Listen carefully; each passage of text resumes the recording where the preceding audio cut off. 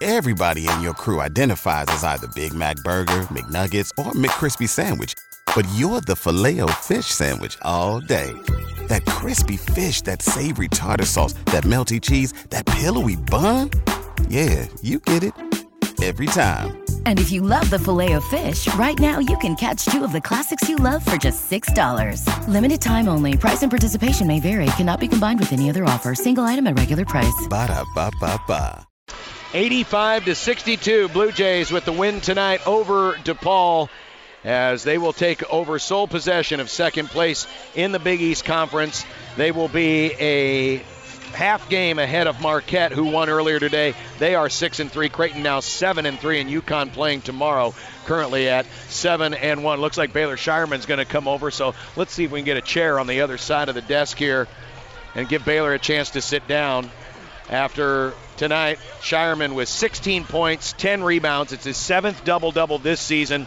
The 44th, is that what I said? 45th double-double of his career in only 33 minutes and 27 seconds. I know you wanted a little more rest tonight, but it was good to get at least 6.5 minutes. Yeah, 100%. You know, obviously, we were a little sloppy the first half, and came out the second half and really played like we're supposed to play, and kind of took care of business and was able to get some rest there at the end. So Baylor, how are you feeling? You played all these games and you played tons of minutes in a row here. I mean, do you feel like you're at a point where your body, you still feel good physically, mentally, all those sorts of things? Yeah, 100%. I think Jeremy and Ben do a great job of kind of maintaining our bodies throughout the season and telling us when to rest and when we can go. And at the end of the day, I'm a competitor and I love to play, sure. And I'm gonna play every chance I get. So it'll be nice kind of having this longer stretch off before we play it again, kind of get a couple days off. We haven't had that in a long time, so I'm looking forward to that. What was the message at halftime? We just got to get back to playing Creighton basketball. I mean, in the first half, we were sloppy with turnovers, which led to layups, and they had 20 points in the paint at halftime, and so we just had to clean up stuff, specifically on the defensive end. Did you see anything from this DePaul team, especially in the first half? They, to us, they looked like a heck of a lot more competent, a lot more, energy than they did in the first. No, 100%. They played with a lot of confidence and a lot of energy, and they were talking to each other, dapping each other up. And that's something that, the first time we played them, like you said, they really didn't have that, you know what I'm saying? And they came out with energy right away and kind of punched us in the mouth, to be honest, right away.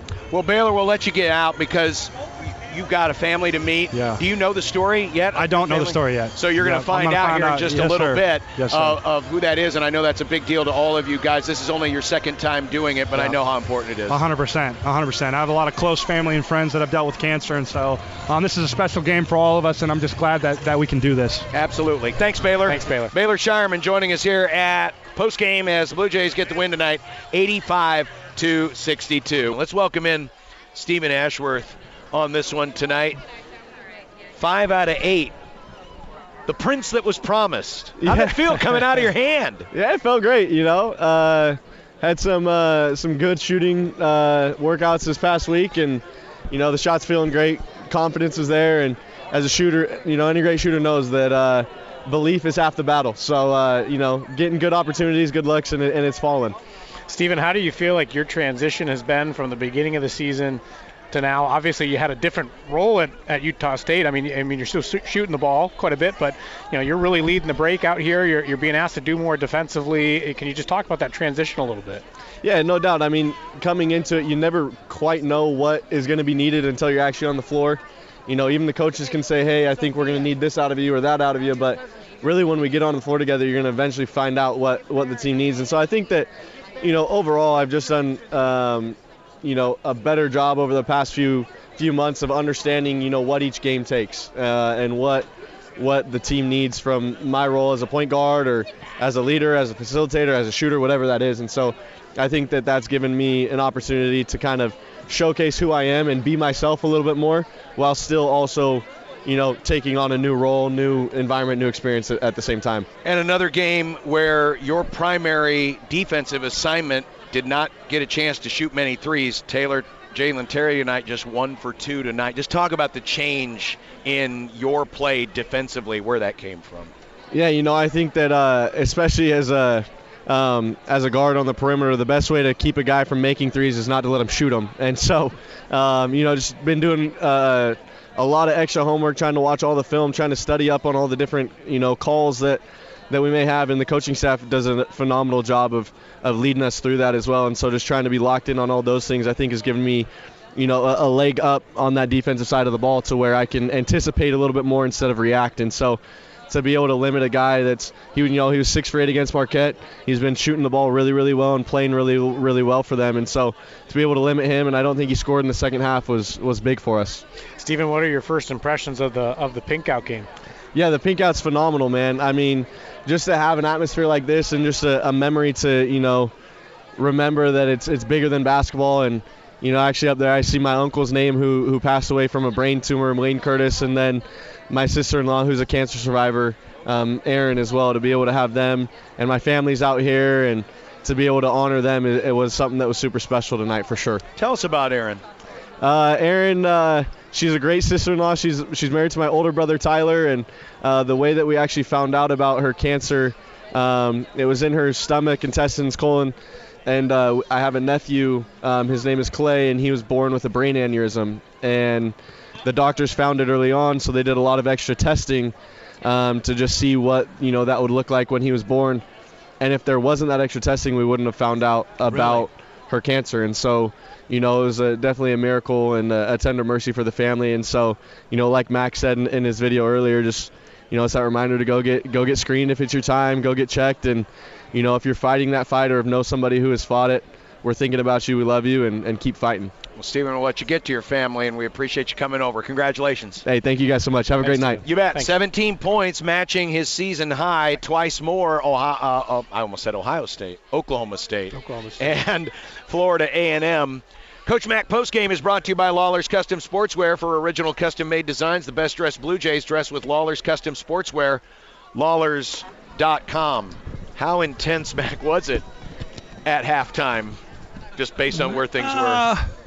DEFCON what? No, it wasn't a 10. I mean, I've got more in me than that. But, as I told the team, normally if you don't respect your opponent, it shows its face in your preparation. And I didn't sense that one bit. Not Thursday, not yesterday, not the shoot-around this afternoon. I thought we were loose. I thought we were locked in. But their record is what it is. And our guys are human, and then you add in this Pinkout stuff and the emotion of some of that.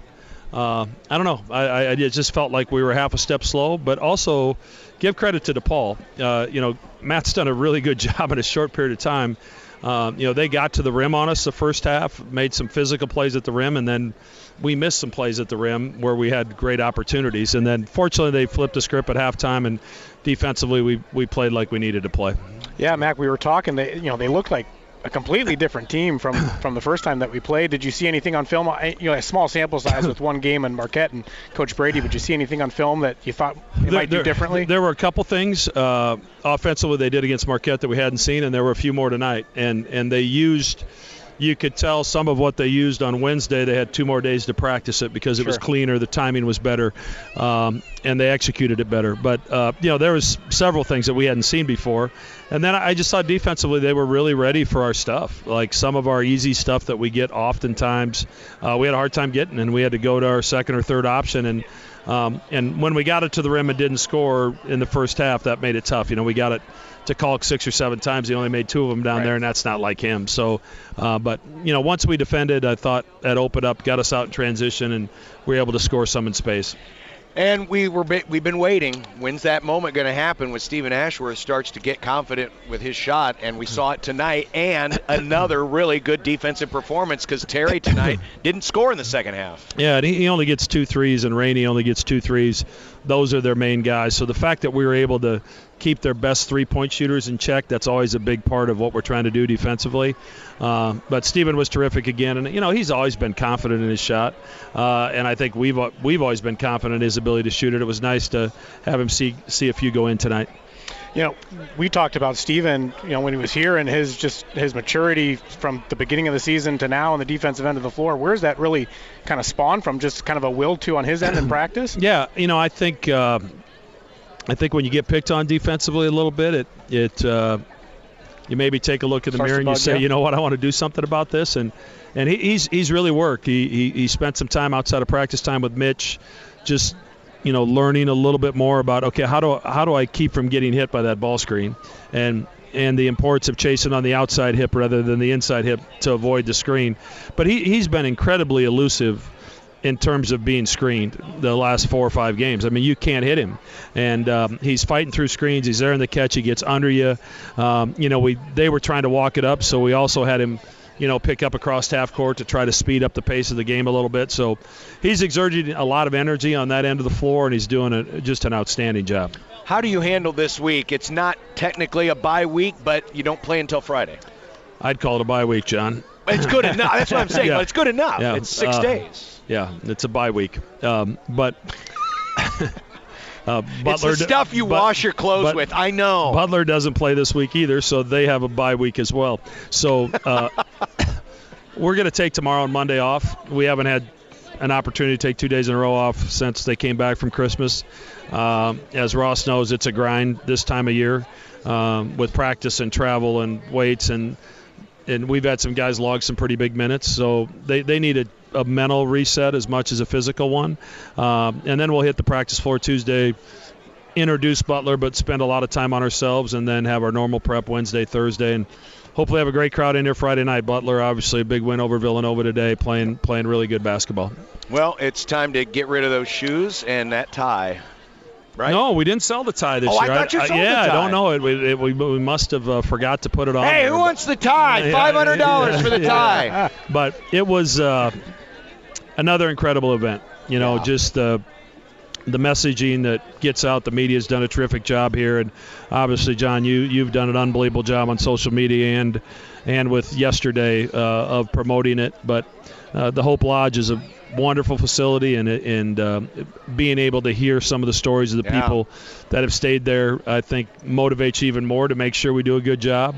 But everybody's been impacted by cancer, and as I said in the pregame, I lost a relative this week to a brain tumor at a young age, and it just reminds you that it's not going away. And the way our community embraces it is absolutely incredible. To have 18,500 people here, all in pink, it sends a powerful message about the importance to continue to fight this disease, and the importance of the screening and the early detection of cancer, improving survival rates. So hopefully a message received again, and again, I'd be remiss if I didn't thank our athletic staff.